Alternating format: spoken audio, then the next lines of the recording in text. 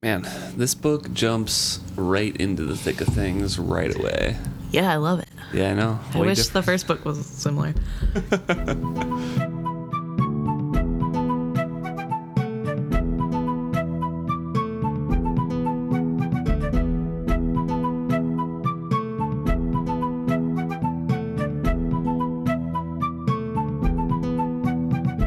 Welcome to another episode of Is Fitz Happy? I'm Luke. And I'm Emma. And today we are discussing Chapter 1 of Royal Assassin, Siltbay. And we got a friend in the background, our local lawnmower here, so if you hear anything, please excuse us. Starting off this chapter, though, it discusses the queen or king in waiting and their tasks and how they get their powers at 16. It was mostly to dissuade power grabbing from the young kids, and how the kings and queens who were in rule pretty much gave away all of the tasks that they didn't want to do anymore to their kids at this point. Chivalry, and then therefore Verity later, after Chivalry abdicated, got the tasks of like the borders, the boundaries, the war, the diplomacy, negotiating things, pretty much everything that had long extended travel. Mm-hmm. Well, because Shrewd is old and... I'm sure, he seems like the guy that doesn't want to go out campaigning either. He's like, I'll sit at home and kind of pull strings. He and Chade are very similar. Yes, true. But it is interesting because later we find out that basically what he's known for, what he did in his youth, is define the borders. So you would think that would be a lot more traveling than sitting back, but maybe it's not. I don't know. I've never been a queen, so... Anything else you really want to talk about Shrewd with? Because then it moves on to Kettricken here. And it speaks on how she is no longer very well received. Yeah. I guess just that it's interesting to me that it just so happens that Shrewd's favorite son lines up so well with the qualities that Shrewd doesn't like to attend to. That's true. And so I wonder if it was really what he doesn't like doing, or if it was to bolster his son to give him a better standing, which backfired when Verity had to step in, because Verity isn't really talented in people in negotiations. Well, in negotiations, he's talented. Not like diplomatic people. Yeah, he's a people's person. If that makes sense.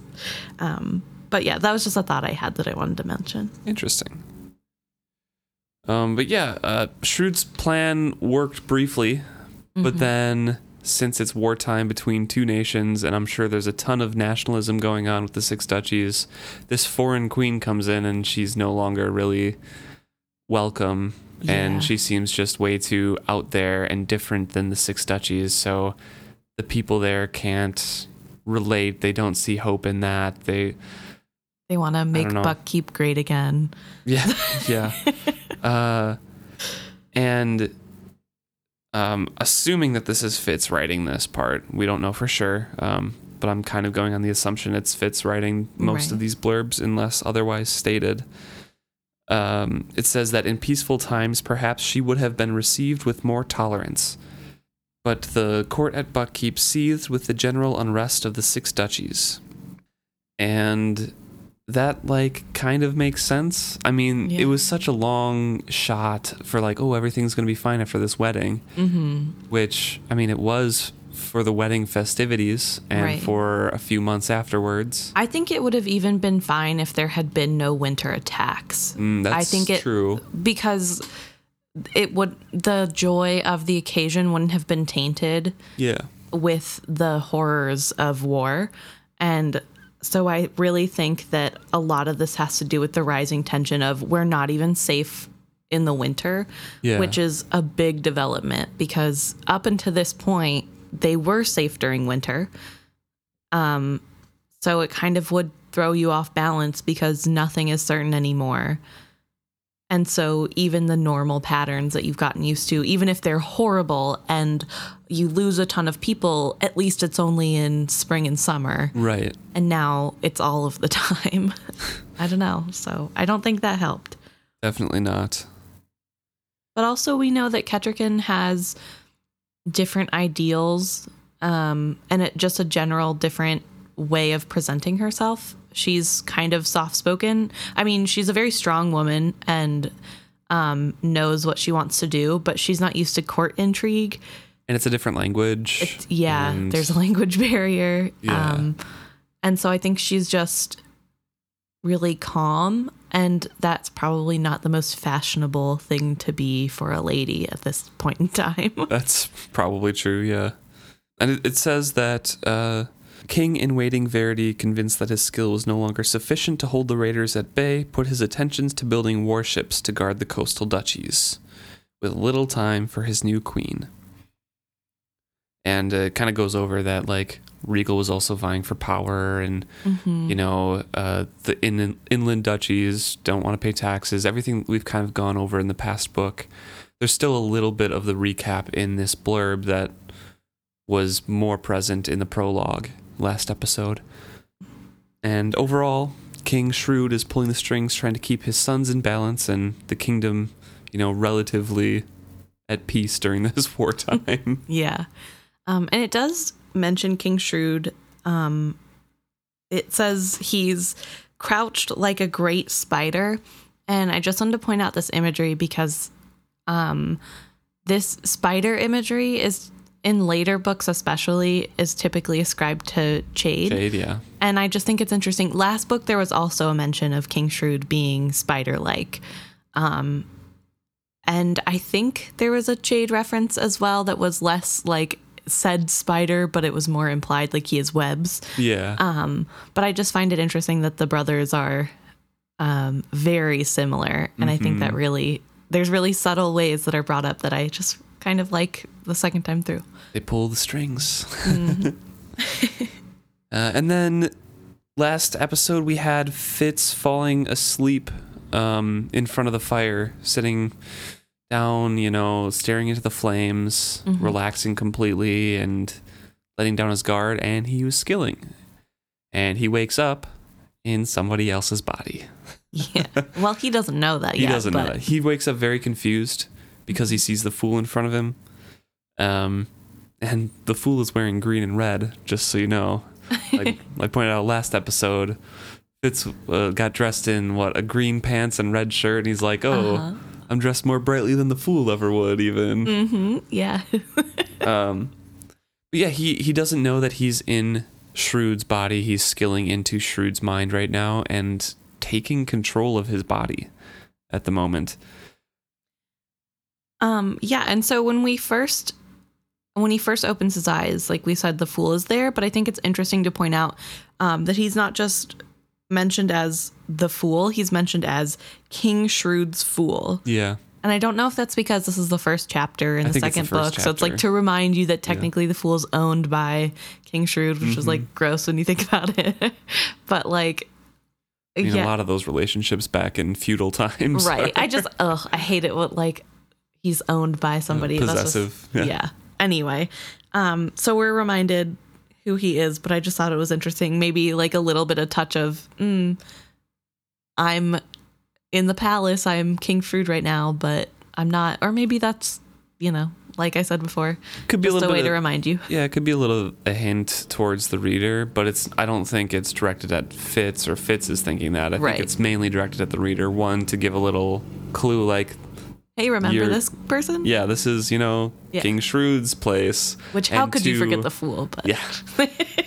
And two, that it's, the first chapter of the second book. So, but yeah, he's very surprised, stares at the fool wildly, and the fool kind of like recoils a little bit and is startled by that look, because the fool thinks it's just King Shrewd. Mm-hmm. And through this whole chapter, the fool just thinks it's King Shrewd and is answering him. Yeah.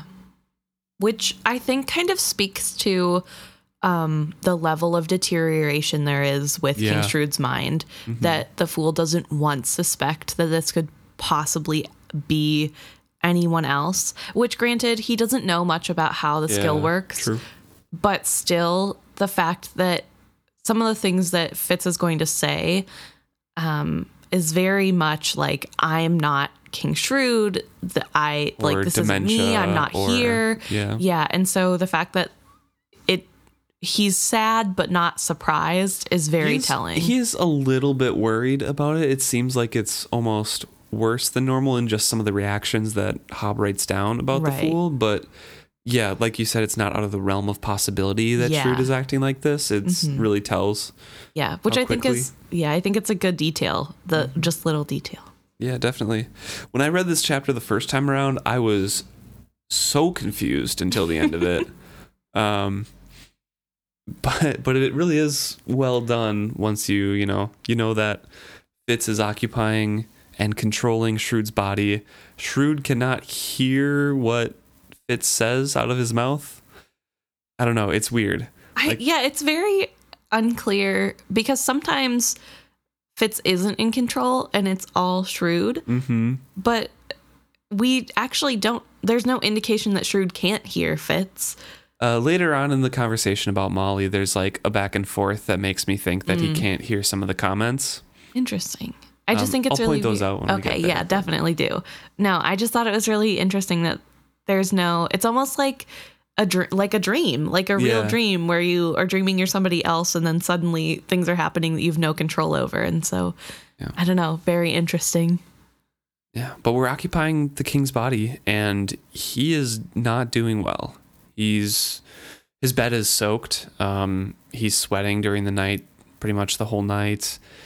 He knows that like he's been sick at some point in the past, and he's like telling the Fool, "Hey, I didn't expect to see you here."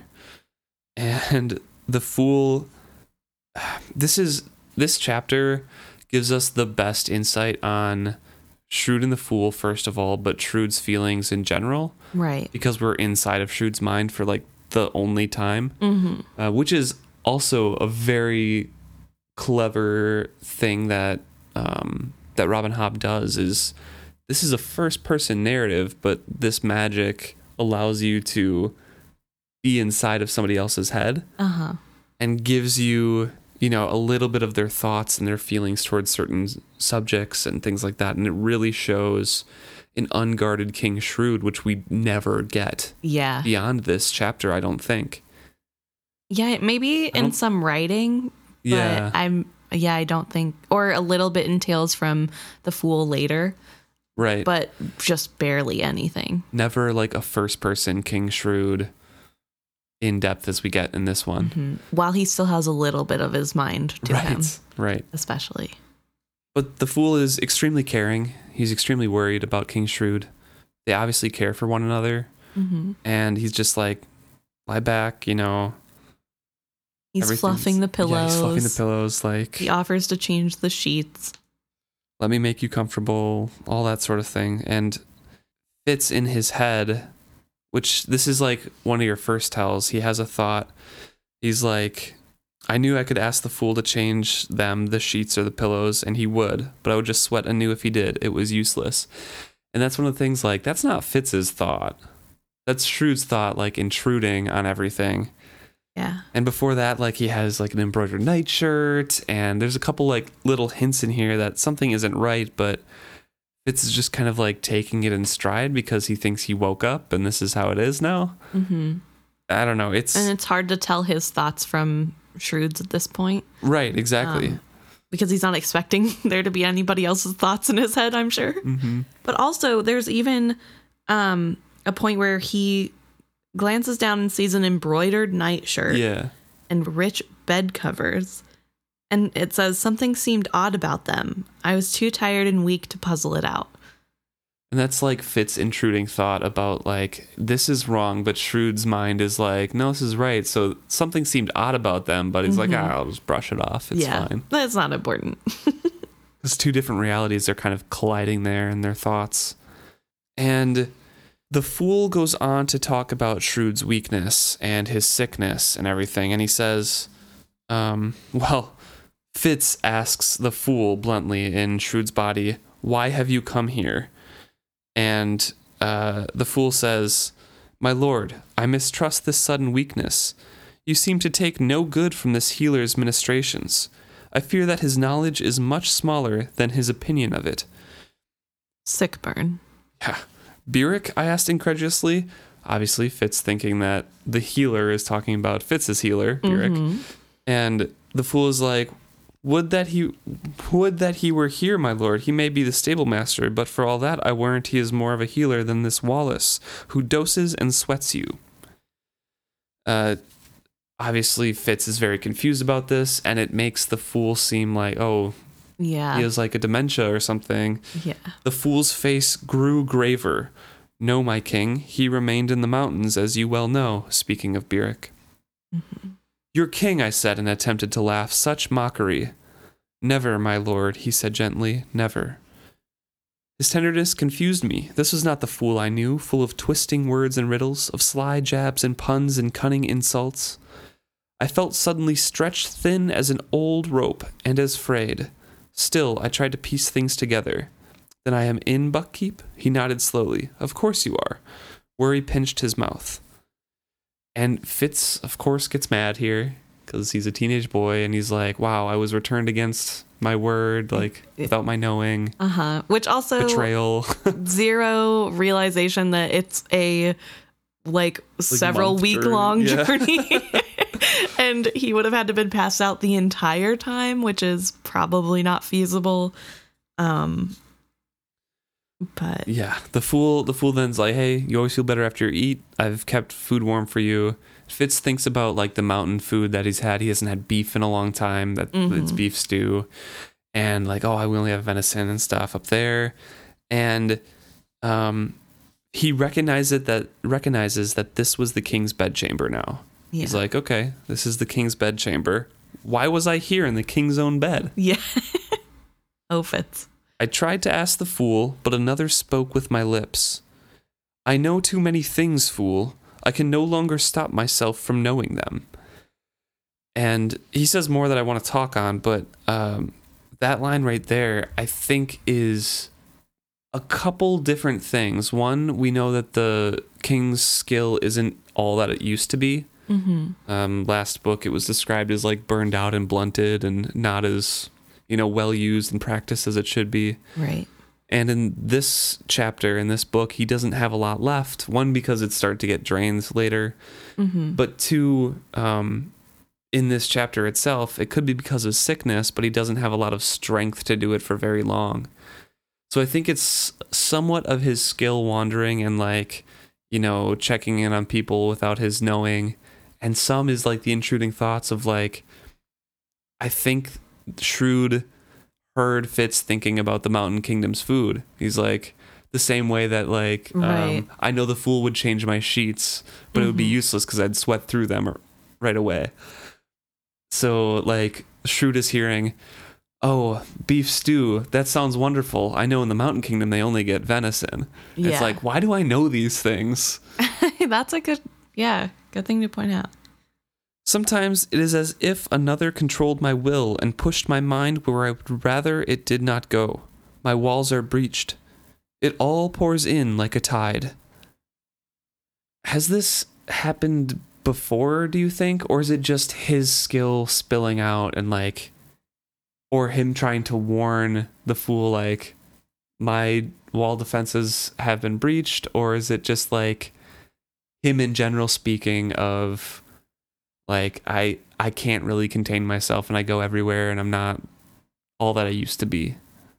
Well, I guess I have a question before I answer your question. Sure. Do we know when Will starts draining? No, it's not. I don't think we do. I think it's Will. Okay. I thought so too. I'm not positive, but I think it is. So we don't know for sure. We just know that he does. Yes. But we don't know how long it's been. Right. It could have been just that night that they were going to kill Shrewd. I guess we'll figure out on this reread. I just don't remember. Yeah. I don't think it was right away. Because my thought in this is that Will has been poking around. Earlier, we have we know that now there's the plan in place of weakening Shrewd with the faulty healer who isn't doing anything to help him. It's only making him worse. Right. But I think this speech of my walls have been breached, something's wrong. I saw this as Will has been poking around and maybe he just started getting the walls down. Like he's not taking a ton yet, but he's like finding the holes in the defense to get it out easier. Yeah. And I was thinking that maybe this is why he's skilling at random and it's erratic, because he has no control of his walls being up anymore because somebody's broken through them. And I say that because Will isn't skilled. I mean, he is, but he's not a skill master. He hasn't been trained properly. So in my mind, he's done something wrong, to where instead of like sneaking in through the back door, he's left the back door open even when he's not around. Right. And so before, when we saw Shrewd couldn't even be reached by Fitz when Fitz was hammering, now that wall isn't as sturdy. I don't know. No, that makes sense to me. That'd be a good thing to look out for, to see how early Will has been doing stuff. Yeah. How shady he's acting. Yeah. And this rising tide, or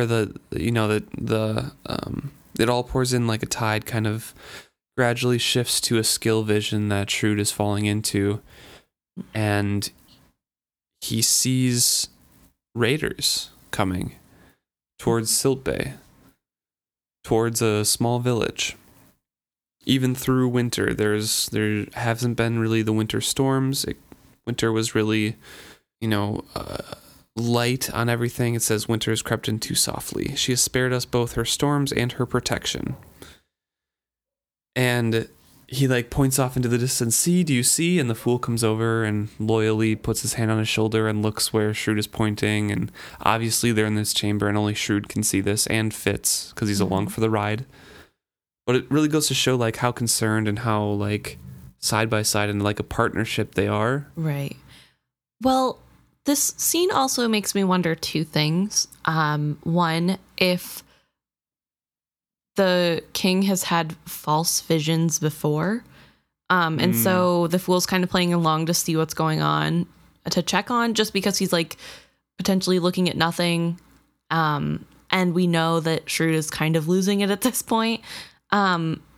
So maybe there's a chance that some of his visions are wrong. It's just his own mind playing tricks on him. Maybe. But also my other thought was, I wonder if the fool is touching him to kind of ground, looking at the path.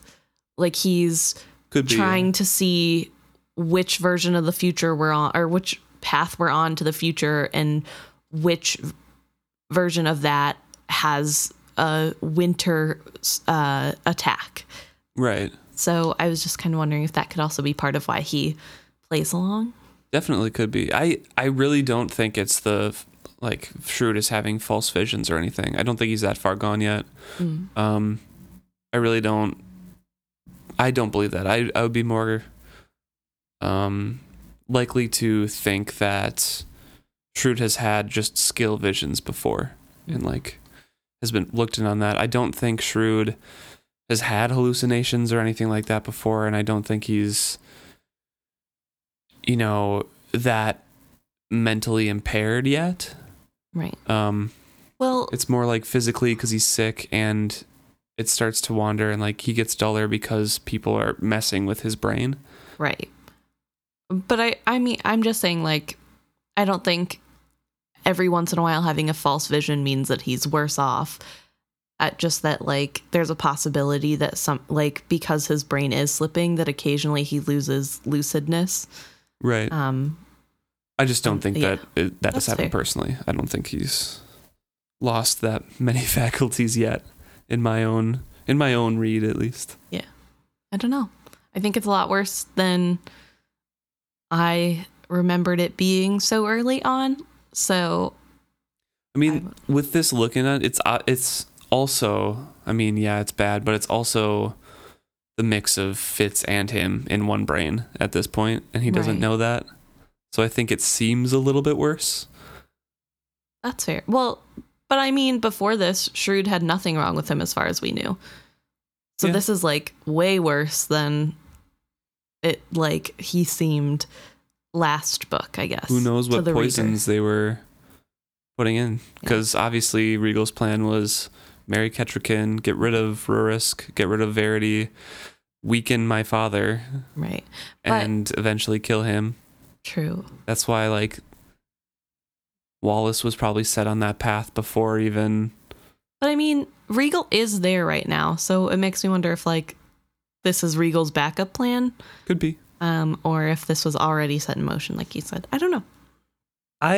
It was probably planned out, but when he got back, he set it in motion. That's what I would think. Like, it's like, oh, this would be the next step in it. Might as well keep going because I can still turn this to my advantage. I don't know. Because Regal's ever the optimist. That's true. Well, I mean, he didn't get in trouble for trying to kill his brother, so what's to stop him? All right, so this vision is 2 red ships coming into Silt Bay. Everything's quiet. The guards are asleep, and they die in their sleep. And it's a sincere tragedy here. Hobb goes into a lot of details about things that are happening to the village. I don't really want to go over closely too many because honestly, it's just people dying. Yeah. In different ways. Right. I do want to say that the Out Islanders come quickly and quietly. Because they're professionals, and it just shows that they've done this so many times. Yeah. They have incapacitated the watchtowers ahead of them getting there. So somehow they have sent somebody on land ahead of them and know where the watchtowers are and how to get to them and get to the people watching. They also have rags tied on their oars so they don't even alert anybody who might just be walking around at night in the village. Like, this is a professional job. I think that those little details are important to point out, because up until this point, we don't really know how they're getting in and like how they're getting past the guards. And I think this is a good look at these people have an insight. They have to have some sort of inside person telling them information, right? Because how else would they know where the guard tower is? And I mean, I guess maybe they just know, but I don't know. I just find that those parts really interesting and how they're working and getting past all the defenses. Yeah, definitely. And Silt Bay, it goes into a description of how Silt Bay sure is prepared. They have guards or whatever, but they never thought that raiders would come to them because there's nothing really there of value for them to take, but these are the red ship raiders and they're not there for material goods. They have good wool. Yeah, they have good wool. Is spun into fine yarn. So Shrewd is watching, and he watches them kill the crews of the ships that are there, go through town, and he takes a break to talk to the fool. Before he talks to the fool, there's a line I wanted to point out. They trickled silently up the streets in bands of 2s and 3s, as deadly as poison unfurling in wine. And that's kind of a Fitz imagery there. Yeah, it is. So it's just, I thought, a really neat little... This is also Fitz watching. Right. And maybe the king would also think like that, but I feel like that's a little bit of Fitz's voice coming through, and we're seeing it the way Fitz would also see it. More mingling of the two of them. Which is, it's super interesting that we lived in Fitz's mind for a full book, and Shrewd, we've never seen part of his mind, like, ever. No. Like, except for like one sentence when they were skilling or something at one point.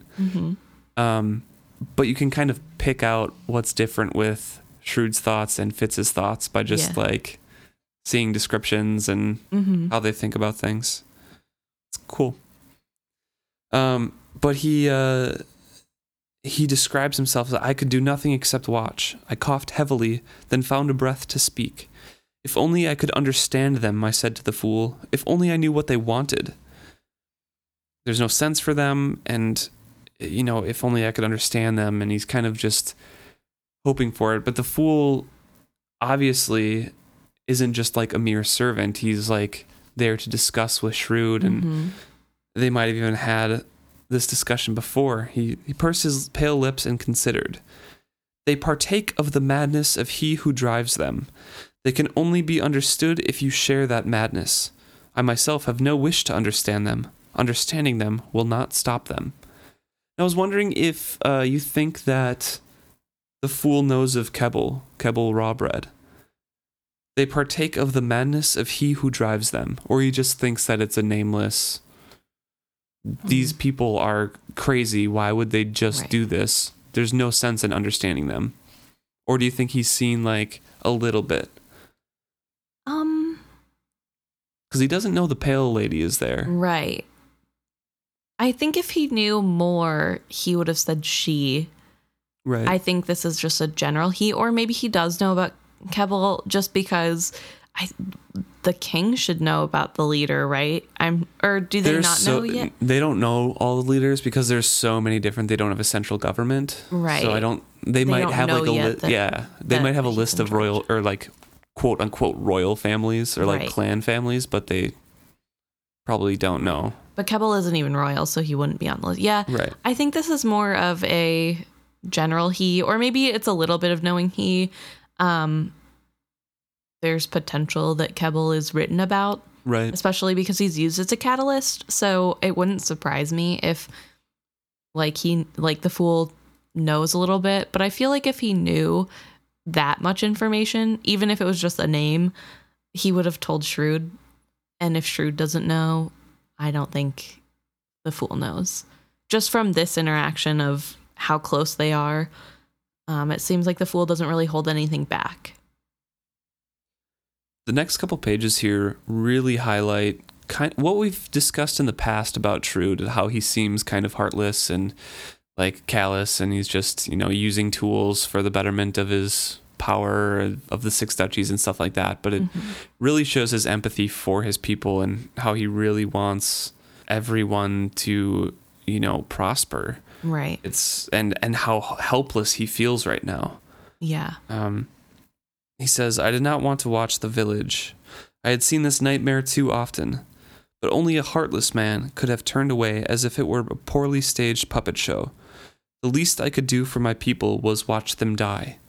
It also was the most I could do for them. I was sick and a cripple, an old man far away. I'm wondering if this line, I was sick and a cripple, an old man far away, no more could be expected from me, so I watched. Do you think that's a blend of the two of them? I think it's a blend. I think it shows how they're definitely related. Yeah. I think a lot of this chapter illuminates that as much as Fitz is Chivalry's son, he's also Shrewd's grandson. Mm-hmm. And as hard as I am on Shrewd, I know that he cares about his people in his own way.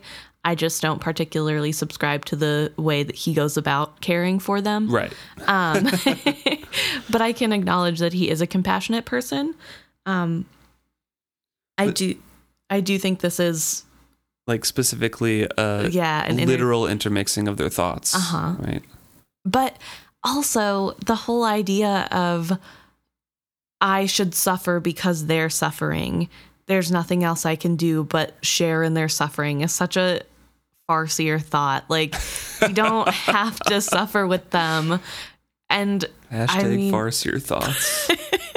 The worst kind. It's just, I don't understand why he can't just tell Verity now. Don't watch it anymore. Tell Verity now, and Verity can watch. But the more information that you can get, he and Chade are so much alike. But the thing is, you're not getting any useful information out of this. So if he told Verity now, what was he going to do in the 5 extra minutes that he has? I guess. I don't know. But I mean, it's not as though there's nothing he could do in this moment besides watch. And I don't think watching this horrible thing happen to your people, or like choosing not to watch it, is a weakness, which Shrewd seems to think it would be, that it's heartless to not watch. I think it's fine to spare yourself some gruesome scenes. Not give yourself nightmares, but I mean, I'm not Shrewd, so there are very in-depth descriptions, not literally down to like details, but it's a horror scene, right? Is what's described. It's basically people murdering others for no reason, which is part of the reason why it's really hard to read. Well, and also people murdering their family for the reason of not to be captured by these other people. Right. It's very sad. It's extremely sad. It is hard to read. And, houses are on fire and screams are rising to the night sky as if born on the smoke. And then comes a very interesting passage between Shrewd and the Fool, which we've also talked about in the past. And that's how much Shrewd knows of the Fool and what he keeps him around for, what he uses him for, basically. What's his tool? Mm-hmm. And he commands the Fool to remember forward. And I'm sure that's how the Fool has described it to him. It's like, I see pretty much what's going to happen in the future, but there's different chances. So I'm just kind of like remembering possibilities. Yeah. It's like, what do they say about Silt Bay? A raid on Silt Bay in winter. And the Fool says, it's not easy nor clear. All wavers, all is changed still. Too much in flux, your majesty. The future spills out in all directions there. And that just like goes to show that, and a couple passages later, that the Fool has spoken to him in depth about how this works. Mm-hmm. That like changes are happening all the time. That changes what I see in the future. Like they've actually had like very in-depth conversations about this, and Shrewd has made use of this. Yeah. Which really calls into question why he still makes poor decisions. If he literally has a magic 8-ball that actually works at his disposal. Yeah, but the magic 8-ball will show you 10 different things, and one of them is a good outcome, but you don't know which one that is until you pick one of the other ones. That's fair. It's basically just like a mood reader, because he's like, it's like, hey, what do they say about Silt Bay? And then Fool gives him this feedback, like, they have a song about it. They sing it in taverns. This was a triumphant song because no one was captured alive to be forged. So he kind of knows what's going to happen. He doesn't know if that's like a good or bad thing, but he knows like, wow, crap, like the mood in the Six Duchies really sucks because that's triumphant. Yeah. That's a victory. I don't know. It just gives him like a little barometer on the future, more than he had before, I guess. Yeah. All comes down to knowledge. True. I don't know. Okay, fair enough. And like the Fool says in this instant, the future is spilling out everywhere. He can't tell what's going to happen for sure because, like Fitz, there are a million little things that can happen that you don't expect. It really just depends on the actions taken. Mm-hmm. And if he's not there to influence the actions, I guess he can't guarantee which outcome is going to happen. Right. So, fair enough. This part is also where we explicitly see the Fool mentioned with future telling or, prophecies or anything like that.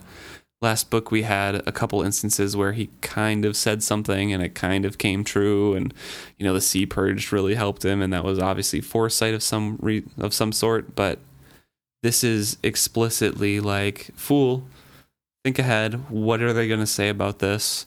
And then him saying, one can imagine the brave stand these folks made, going down fighting rather than surrendering. Not one single person was taken alive and forged. Not one. The Fool paused. A hysterical note mingled with the levity he forced into his voice. Of course, when you're drinking and singing, you don't see the blood or smell the burning flesh. or hear the screams. But that's understandable. Have you ever tried to find a rhyme for dismembered child? Someone once tried remembered wild, but the verse still didn't quite scan. There was no merriment in his banter. His bitter jests can shield neither him nor me. He falls silent once more, my prisoner doomed to share his painful knowledge with me. And rereading this, the last few times, it makes me pity the fool so much to have to go through this kind of thing all the time. And he can force his mind away from it, but if he wants to help his savior and his friend, King Shrewd is going to make him do these things. Right. And that's why I think Shrewd mentions him as his prisoner, basically doomed to share his painful knowledge with me. Because Shrewd knows that it hurts him to do this, but also Shrewd needs him to do this in his mind. So, well, I think it's interesting how their skills are mirrored in this instant. Neither of them wants to see, but both of them are seeing destruction. The fool on a greater scale because he can see every turn that might take every possible way of these people dying. Right. And I mean, that's not quite what Shrewd is seeing. He's seeing it in real time, which not great either. But both of them know they're helpless to what's going on at this moment. And so I think that might be part of their camaraderie. I mean, I guess before this, there wasn't a war. It's only been going on for 2 years, and they're presumably closer and have been for a while. This didn't bring them together as friends or whatever they are to each other, but confidants at least. Yeah. I don't know. I just think it's such an interesting relationship. I wish we got more of it. Yeah, definitely. Hobb goes into another description of basically,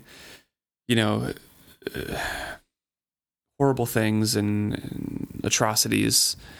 And this is all in the perspective of Fitz Shrewd, basically just Shrewd, watching all of this. And I think it's mostly Shrewd's thoughts through this as well. He witnesses in silence, basically. And then at the end, it's, I was not spared the knowledge. It was my duty to know all these things and to recall them. All the things that actually happened rather than the song that will be sung of these people making a stand and not being taken alive. It's of, terrible things, but included in that, the least of some of which are the best arrows that some of these villagers are shooting are killing their own family members from being taken alive as they're dragged away. Right. And that's like the least of some of these descriptions. Yeah. Yeah, it's really hard to read. Yeah. But he goes on and says not all died. Some fled. Young man took 4 children underneath the docks with him to cling to the water until they left. Woman in a nightgown slipped from a house. Flames were already running up the side of the building. She carried one child in her arms, and another clung to her skirts and followed her. Even in the darkness, the light from the burning huts woke burnished highlights in her hair. She glanced about fearfully, but the long knife she carried in her free hand was up and at the ready.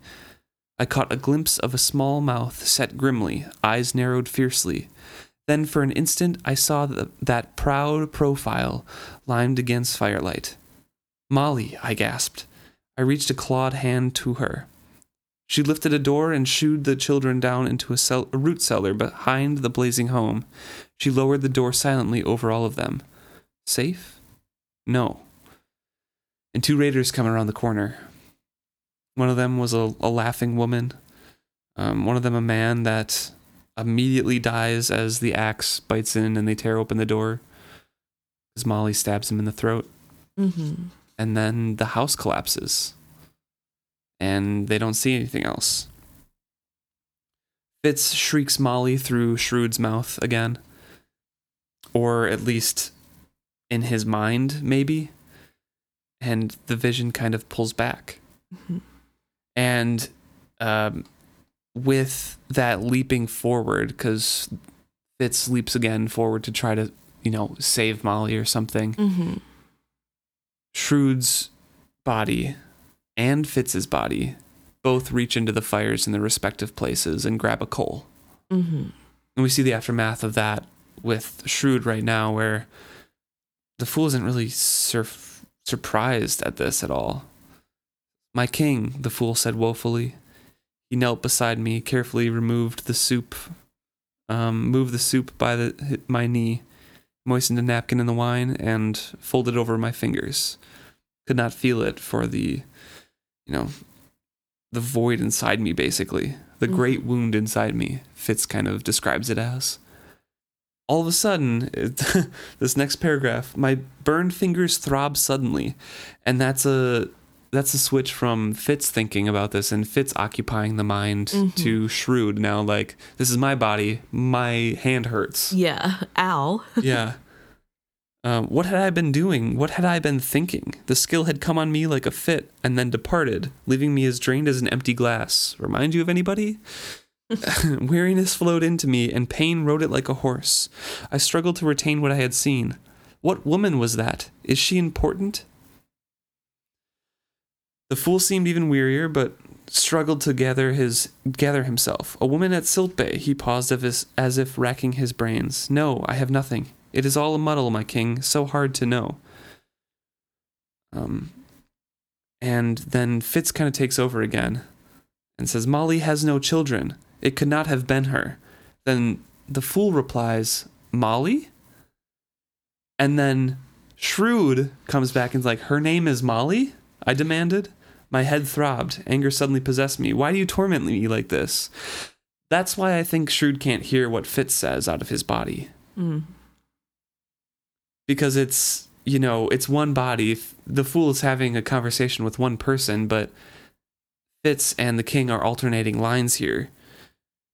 Right. So Shrewd's like, "That woman, is she important? Who was she?" The fool's like, "There was a woman? I don't recall anything." And Fitz is like, "Oh, it couldn't have been Molly. She has no kids."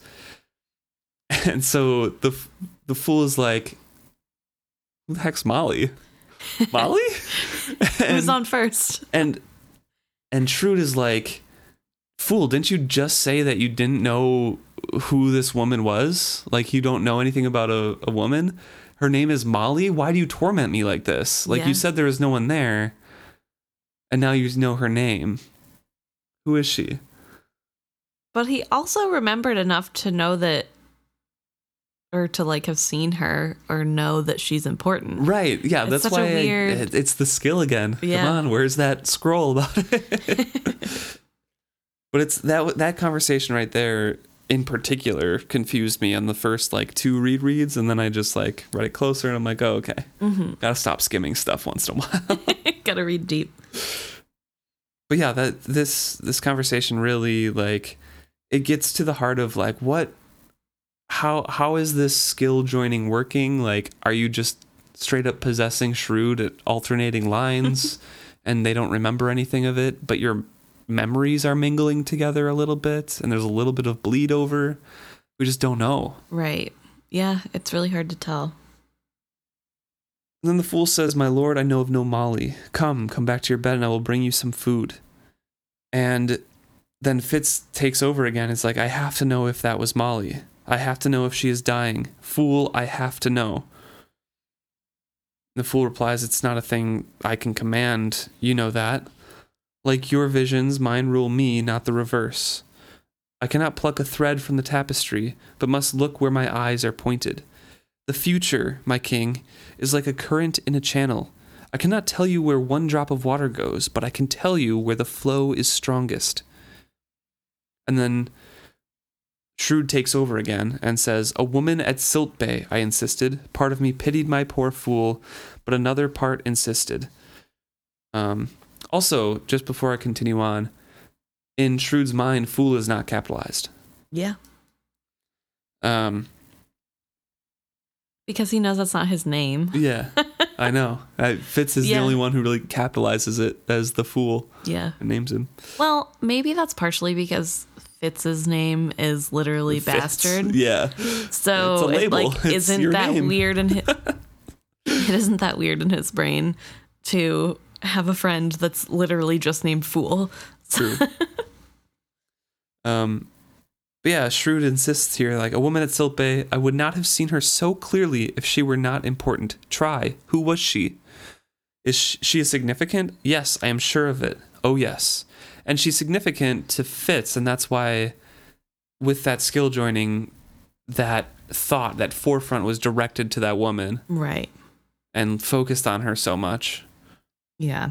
And in the grand scheme, she's not the most important. Right. So, I mean, she's important. She's important. Fitz's story, of course. Yeah. But to this part of it, not really. Yeah. Oh, interesting. This next part is one of the saddest sections for both the Fool and for the information that he relays. Because he's doing something that he doesn't like doing at all. He's focusing on, I don't even know if these are potential futures or if this is what is happening at the moment to a bunch of different women and just going through what is happening. Right. Because he lists a bunch of tragedies and terrible things that are happening to a bunch of different women in Silt Bay at the moment or are about to happen to a bunch of different women, trying to find this one significant woman in Shrewd's eyes. And trying to find what happened to Molly in Fitz's eyes. Right. Do you want to cover anything in there or just kind of go over it? I do want to point out, while the Fool is doing this, he kind of changes. His whole demeanor changes. And we see this happen over and over again whenever he is overtaken with his gift. Yeah. I think this is the only time we've ever seen him willingly go into this state and seek it out in any way. But he turns into the way he acts kind of around Fitz, where he's mean. He is talking in riddles, and he is being very blunt. He's not trying to sugarcoat anything. He's just telling things the way it is. Yeah. And then ends it with like a joke, almost. Mm-hmm. Like an actual King's Jester. Yeah. Joke.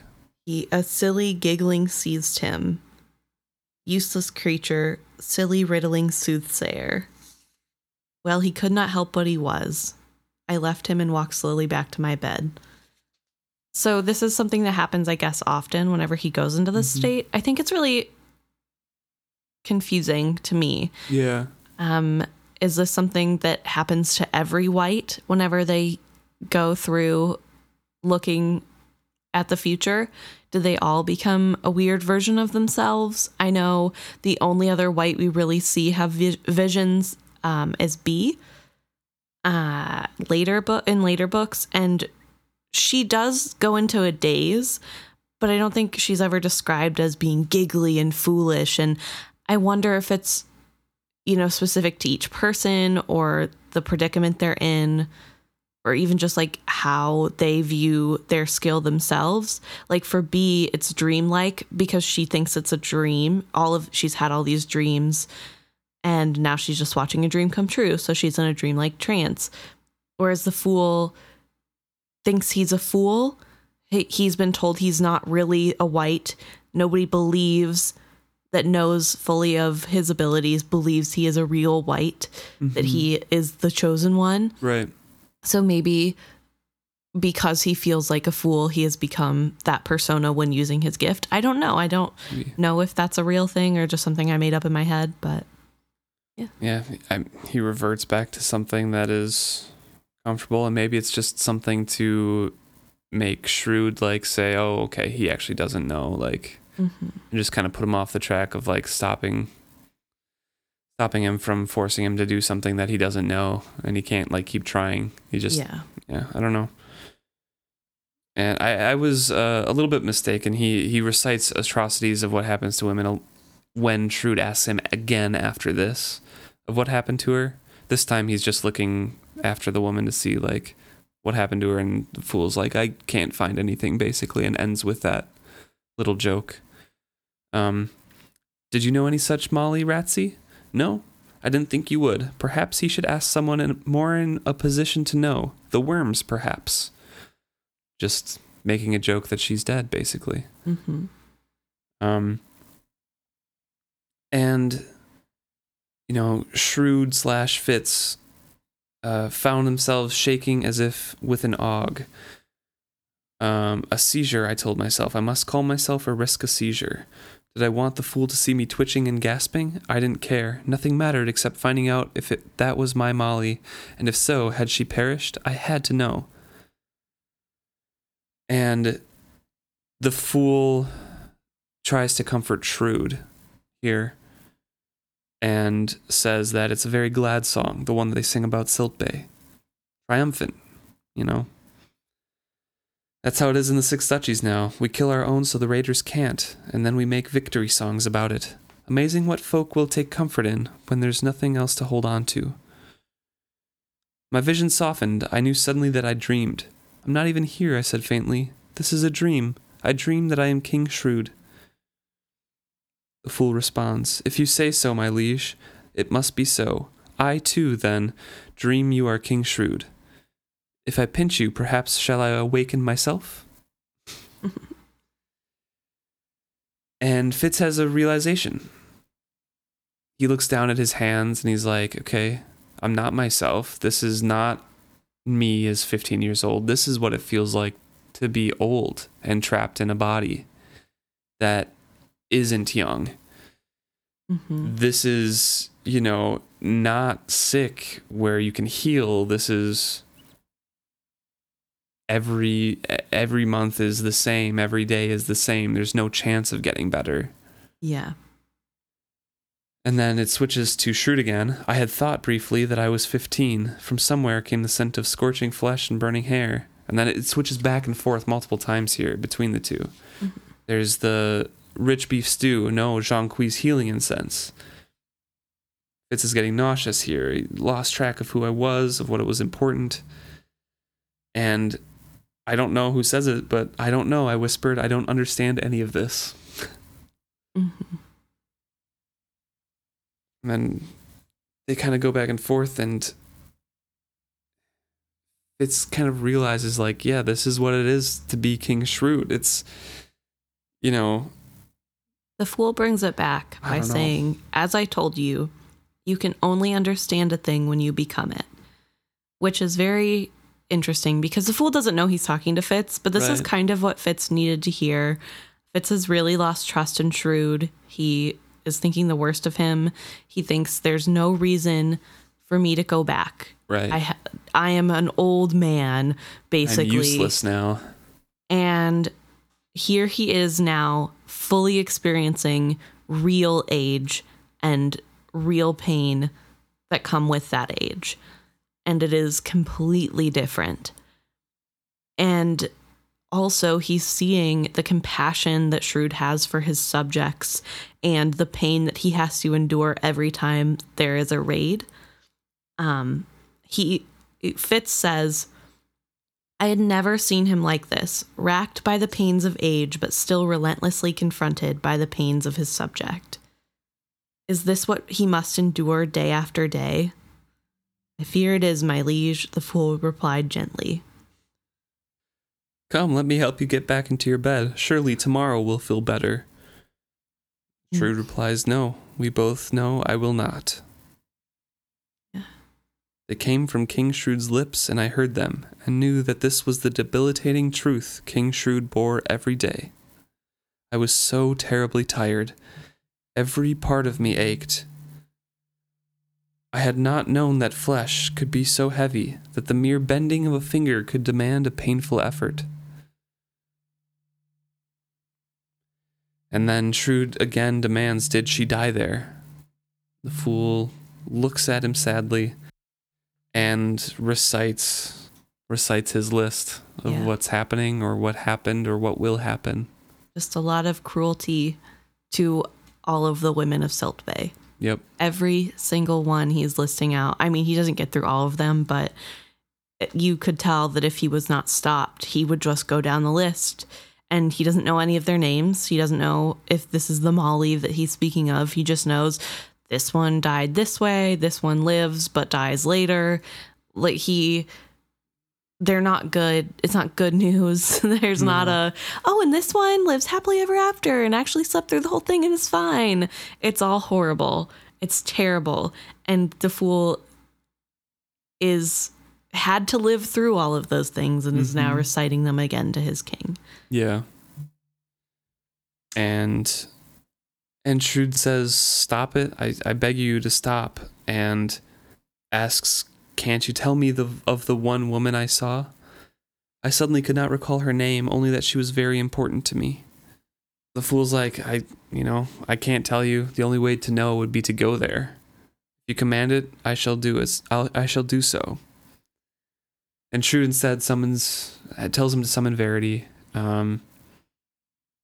And obviously, like, both he and the fool says so, know that they can't arrive in time to help fight, but they're going to be there to help douse fires and comfort people, and Shrewd wants them sent anyways.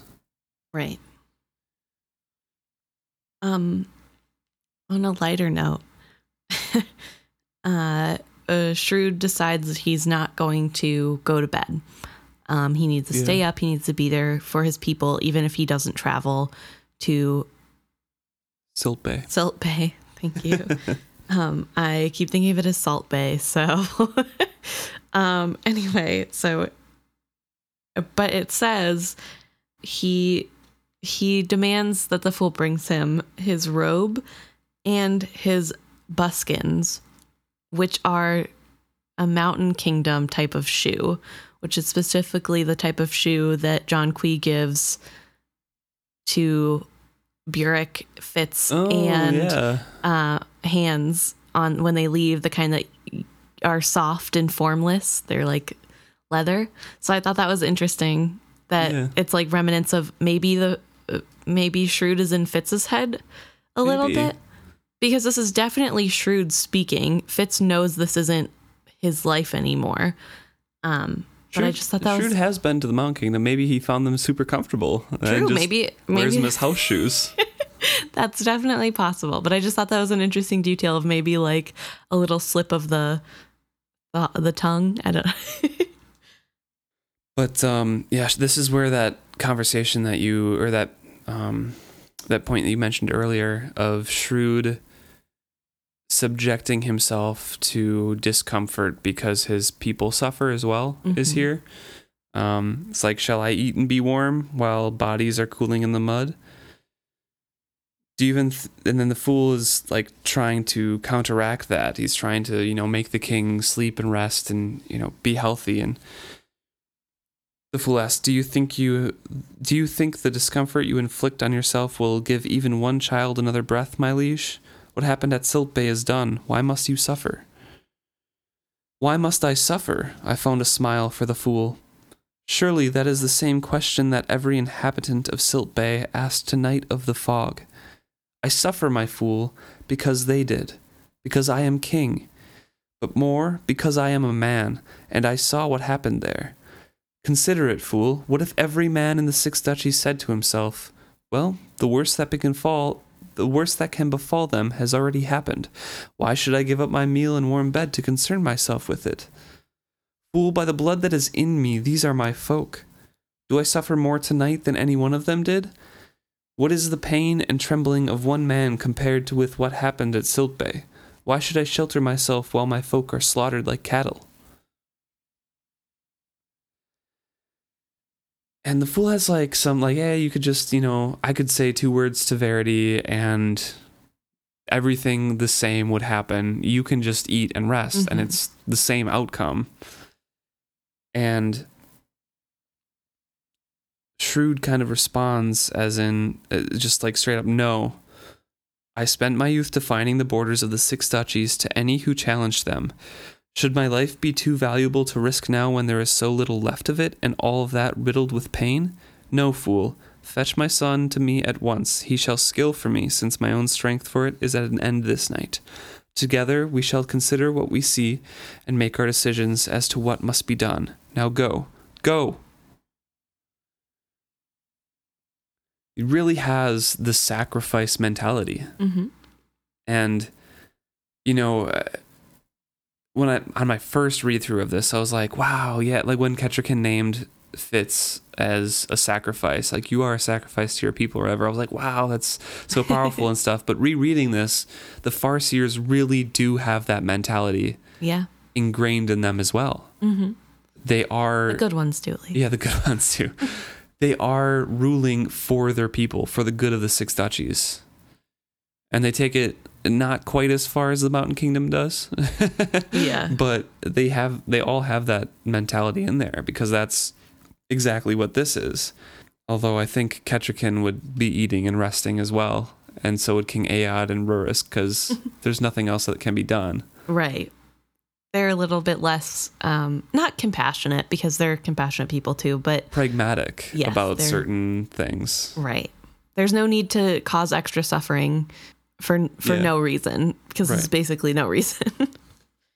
But when, I just want to point out when Fitz kind of realizes that it's, this must be a dream. I'm King Shrewd or whatever, and I must be in his body. I think that's when Shrewd kind of like, there's something wrong here, and kind of like puts up walls and like distances himself a little bit. I wonder too if this is why the vision goes softer, because it's not Fitz's eyes anymore. Yeah. Kind of like in Wit, whenever you can like see through a dog's eyes and it's more clear because dogs have better vision than humans. Right. Fitz is younger, and so doesn't his eyes are probably a better. That's true. Has stronger vision, even though it's not the same as like a dog versus human. That's a good point. A young person versus an older person who potentially has cataracts or just blurred vision from years of looking at maps. So I wonder too if this is more control being given to Shrewd. But also, my own strength for skill is at its end this night, is what Shrewd says. Yeah. And yet, here Fitz is. So is that just, is skilling into somebody else's mind something you don't need? That's all Fitz? All of this is Fitz's own ability? I would think so, yeah. Okay. I think Shrewd has the visions with the skill, like the erratic visions, and sees things with the skill. Fitz was along for that ride, but I think all of the reaching out and touching Fitz's mind, or Shrewd's mind, and going into Shrewd's brain and controlling his body, that's all Fitz. Interesting. But Shrewd kind of sits down and put his hands to his temple.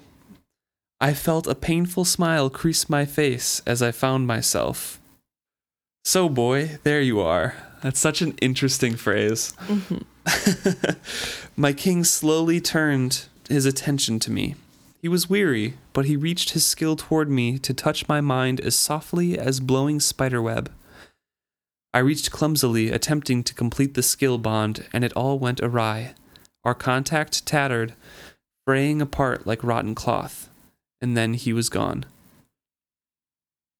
I'm really curious as to what that would have been like if they could have actually gotten contact. Yeah. What conversations would they have had? I don't know. Maybe Shrewd would have asked Fitz's opinion on what's going on, because he, like Jade, values different points of views. And Fitz is trained and could answer decently well. And also sometimes seeing things through the mind of a child or teenager in this case simplifies things down and gives you a perspective you hadn't thought of before. So I think Shrewd would find that valuable. Yeah. But I wonder if this broke because Shrewd is tired and maybe he tried to take control of it, and in doing so, that broke the bond. I don't think a wall was being put up. I think this is something else. Maybe Fitz's inability to Fitz's skill. Inability. Once he realized he was skilling, yeah, he's like, uh-oh, and it all shut off. Because it says, I reached clumsily, attempting to complete the skill bond. So, like, we know from the training that in order to, like, bond, you have to both reach out and, like, grab onto each other. Right. In order to, like, fully, communicate that bond together. Shrewd did it very subtly, very skillfully. Not a lot of skill, but very skillfully, and obviously he knows how to do it. Fitz doesn't really know how to do it. He's only done it, like once before ever? On accident, yeah. Yeah. And he doesn't know how to complete that. So he does it with too much force, whatever, right. No technique, and just kind of blows the connection. I wonder, too, if it's a little bit of they're not close enough. Because we know the skill is heavily based on your relationship with that person in real life. Could be. But I mean, Galen was able to connect with Fitz. Well, yeah, but... They had that connection on purpose, too. Yeah. I don't know. I guess that's like one way to skill, but I think the like connection of talking, especially with one person so low on energy, it would have to be a stronger... I mean, it's blood bond. Technically, yeah. I don't know. I don't think... personally, I don't think it's the bond thing. I think it's Fitz just not knowing how to skill. Okay. That's just personal opinion. Definitely could be lack of bond, but I don't know. I think Fitz and Shrewd have known each other for a long time. They've had conversations more than what's on page. Right. But it's not his king. Verity's his king. That's and true. He just was betrayed by Shrewd and knows Shrewd would willingly give up Fitz's life. But like you said before, he gained new understanding tonight about like his compassion and like what he actually is thinking about things. But that doesn't, I mean, you still might need time to process that before you like truly forgive someone for having you almost murdered. And I don't know. Back to my original question, though, I have a comment about that of like what could have went on with those conversations. I'm curious to think, just, guessing about what might happened if they were able to have these conversations, that maybe Shrewd would listen to Fitz about what happened in the Mountain Kingdom. With the ability to skill, he might have Verity or himself teach Fitz, or like actually, like, oh wow, you are strong. We need somebody else to do this stuff too. Need all the tools we can get, and maybe put more training into the skill, maybe become closer with something. Maybe Fitz would gain, some semblance of mastery earlier, and then a lot of the stuff later on in the series wouldn't happen. I don't know. It's really interesting to me to think that if this conversation could have happened, they could have seen each other's minds. I mean, Shrewd could have probably just like said, hey, show me what happened. And then Fitz could have just like let him into his mind and his memories. And then... Right. I don't know. I don't know if anything would have changed, though. I mean, maybe he would have known that, hey, somebody really is messing with my brain via skill, and I need to have all of the people. I need Verity to check every single one of these skill users to see what they're doing. Yeah. Especially with knowing how deep the corruption is with Galen and how he literally tried to murder one of his kids. Right. Then maybe he would have taken that more seriously, or would have been able to have gotten Verity to take it more seriously, to say, I looked through Fitz's mind and I think this is happening. But Shrewd doesn't have that context, so he just feels like something's wrong, but he doesn't know what, because as far as he knows, nobody knows how to get into his skin. Who would dare? Except for Fitz. Right. But yeah, I don't know. So I don't know that he would like demand Fitz be trained better, or like, give Fitz more responsibility or anything. I think he would still keep Fitz at arm's length and keep Fitz at the skill ability that he's at now, because he has more pressing things to worry about with the war going on and his son potentially trying to usurp the throne. But also maybe he would have went along with it because he likes Regal better than Verity, so maybe it would have been one more obstacle for Fitz to face. I don't know. I just feel like it's a missed opportunity for different things to happen. Definitely. I don't know. A path closed. Yep.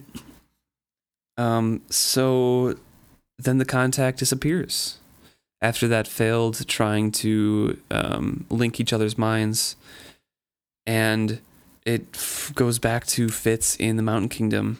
He's on the floor of his bedchamber, uncomfortably close to the hearth fire. I was 15 and my night clothes were soft and clean. The fire in the hearth had burned low. My blistered fingers throbbed angrily. The beginnings of a skill headache pulsed in my temples. I moved slowly, cautiously as I rose. Like an old man? No. Like a young man whose health was still mending. I knew the difference now. When Byrrc came at first light to bid me farewell, I was ready to ride with him. He just sat and thought for the rest of the night. Yeah. First of all, this is where we see that Fitz also burned his fingers, blistered his fingers. I'm assuming that's because he reached in the fire, because he was right next to the fire when it happened. Right. So I'm assuming like the depth of that feeling and his strength in that moment made Shrewd move and his own body move and do the same thing. 2, the beginnings of a skill headache pulsed in my temples. Is this the first skill headache we see? It is. And it is so casually written, Robin Hobb, that we don't think anything of it. It's said with such like matter-of-factness of like, oh, this is what it is. It's a skill headache, capitalized skill. Like this happens all the time. Yeah, except this is the first time it's happened, so it's definitely from his injuries. And the first thing that we hear of a skill headache ever. Right. So like, I wonder if the reason he's so sure that's what it is because through Shrewd he was feeling a headache start to form. And so he just assumed like, oh, he got one too, and it's not his headache bleeding in. It was like, oh, because he used too much skill. Right. He also got a skill headache. That's just what it is. So much leftover feelings from failing in the skill as well. And so much like inadequacy built into his psyche and self-esteem issues with the skill that I don't know. Like well, he's not going to ask anything about it. I just wanted to point it out because it's mentioned so casually that the reader believes that it is something normal. And then later when we're like, yeah, you shouldn't get headaches, we're like, what? Yeah. At least I was. Like, I was reading through, I'm like, oh my gosh, that's right. First book Fitz didn't have headaches. It's an easy way to catch you off guard and be like, yeah, totally. Skill headaches, for sure. That happens all the time. This is an absolutely tragic chapter. Yeah. Like I mentioned before, to me, this actually does read like a horror story. It's you're locked in a body watching something happen far away, and you can't change it. You can't look away. It's terrible things happening. Yeah. It's terrible. But this was really an important thing to happen. Oh, very. It gives Fitz the context of, I need to stop being such a whiny little baby. My life is not that bad. And I do not have it as bad as old people. Which is, I think, the main message we should be taking out of this chapter, also, right? Maybe a bit ageist. Right? Okay. Also a thought that I had, but I don't know. Maybe it's more lamenting that youth, there's so much more promise ahead. Whereas once you're old, you're old. True. I don't know. How old was Robin Hobb when she wrote this book? No idea, actually. So we'll have to look that up. But yeah, I think this also plays a major part in Fitz as a whole. We already know that he punishes himself whenever he feels like he's done wrong or someone else has been wronged because of him. But I think this cemented the idea of no matter how bad I am hurting, I have to stand up for the people that I love and the ones that I love because his grandfather set that example for him. Right. And so that's why he keeps putting himself back in these situations of, I could die doing this, but at the end of the day, I'm doing it because I'm going to save my loved one. I'm going to help the people that need to be helped that I can do something about. And I think that's just an interesting takeaway to get from all of this. It could have gone any number of ways, but... So is Fitz happy? Definitely not. I think he's hopeful, though. You think so? At least determined. At the end of this, when he decides to ride back, he thought his life was completely over. He was going to have to start again, and he was fine with that in his head. But I think he's hopeful for the future, at least in the fact that I can heal, I can get better in terms of himself. Right. I mean, he's obviously not happy about a lot of things that have happened. Right. And potentially Molly maybe dying and a whole town was murdered. There's a lot of things that he's not happy about. Right. But I think he's more hopeful for himself. at this point. That's fair. Than he was at the end of last chapter, at least. Definitely. And I don't know. He has better perspective. I think it was important for him to gain that perspective because definitely he wouldn't have sought to get that perspective on his own by his own means.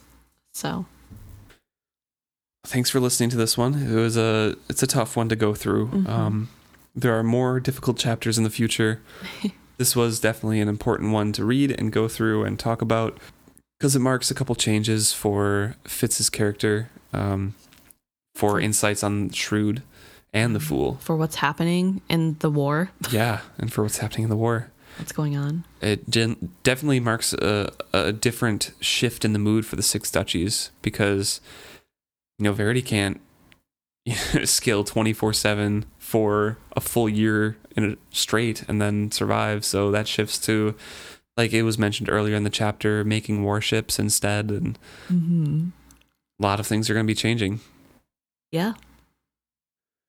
All right. Well, thanks for joining us. If you have any questions for us, if you have any theories of your own or thoughts on, what has happened in the previous few chapters or wherever you're at in the story, please reach out and let us know. You can email us directly or find us on social media. It is FitzHappy. And our email is at Gmail. So isfitzhappy@gmail.com. Look forward to hearing from you.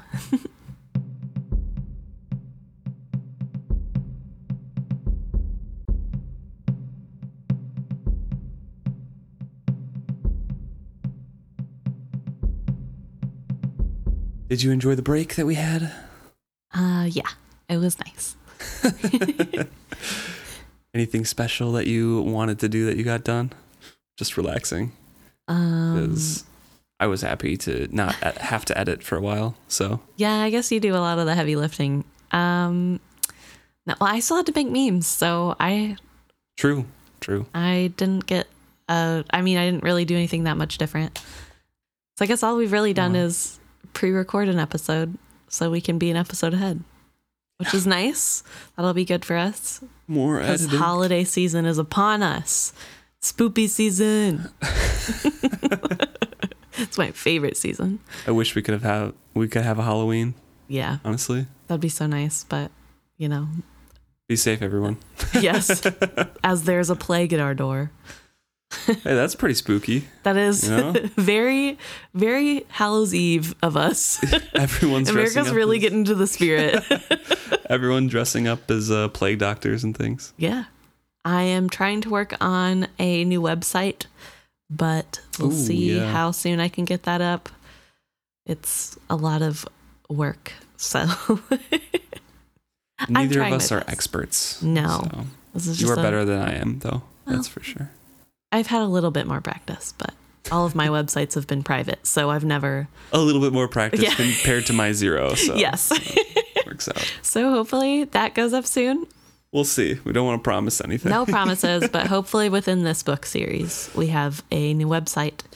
But we'll promote that whenever it is up and running. So. Hard goal for the next trilogy, we'll have a new website. Soft goal by the end of this book, at least. 1 year from now, next year's Halloween.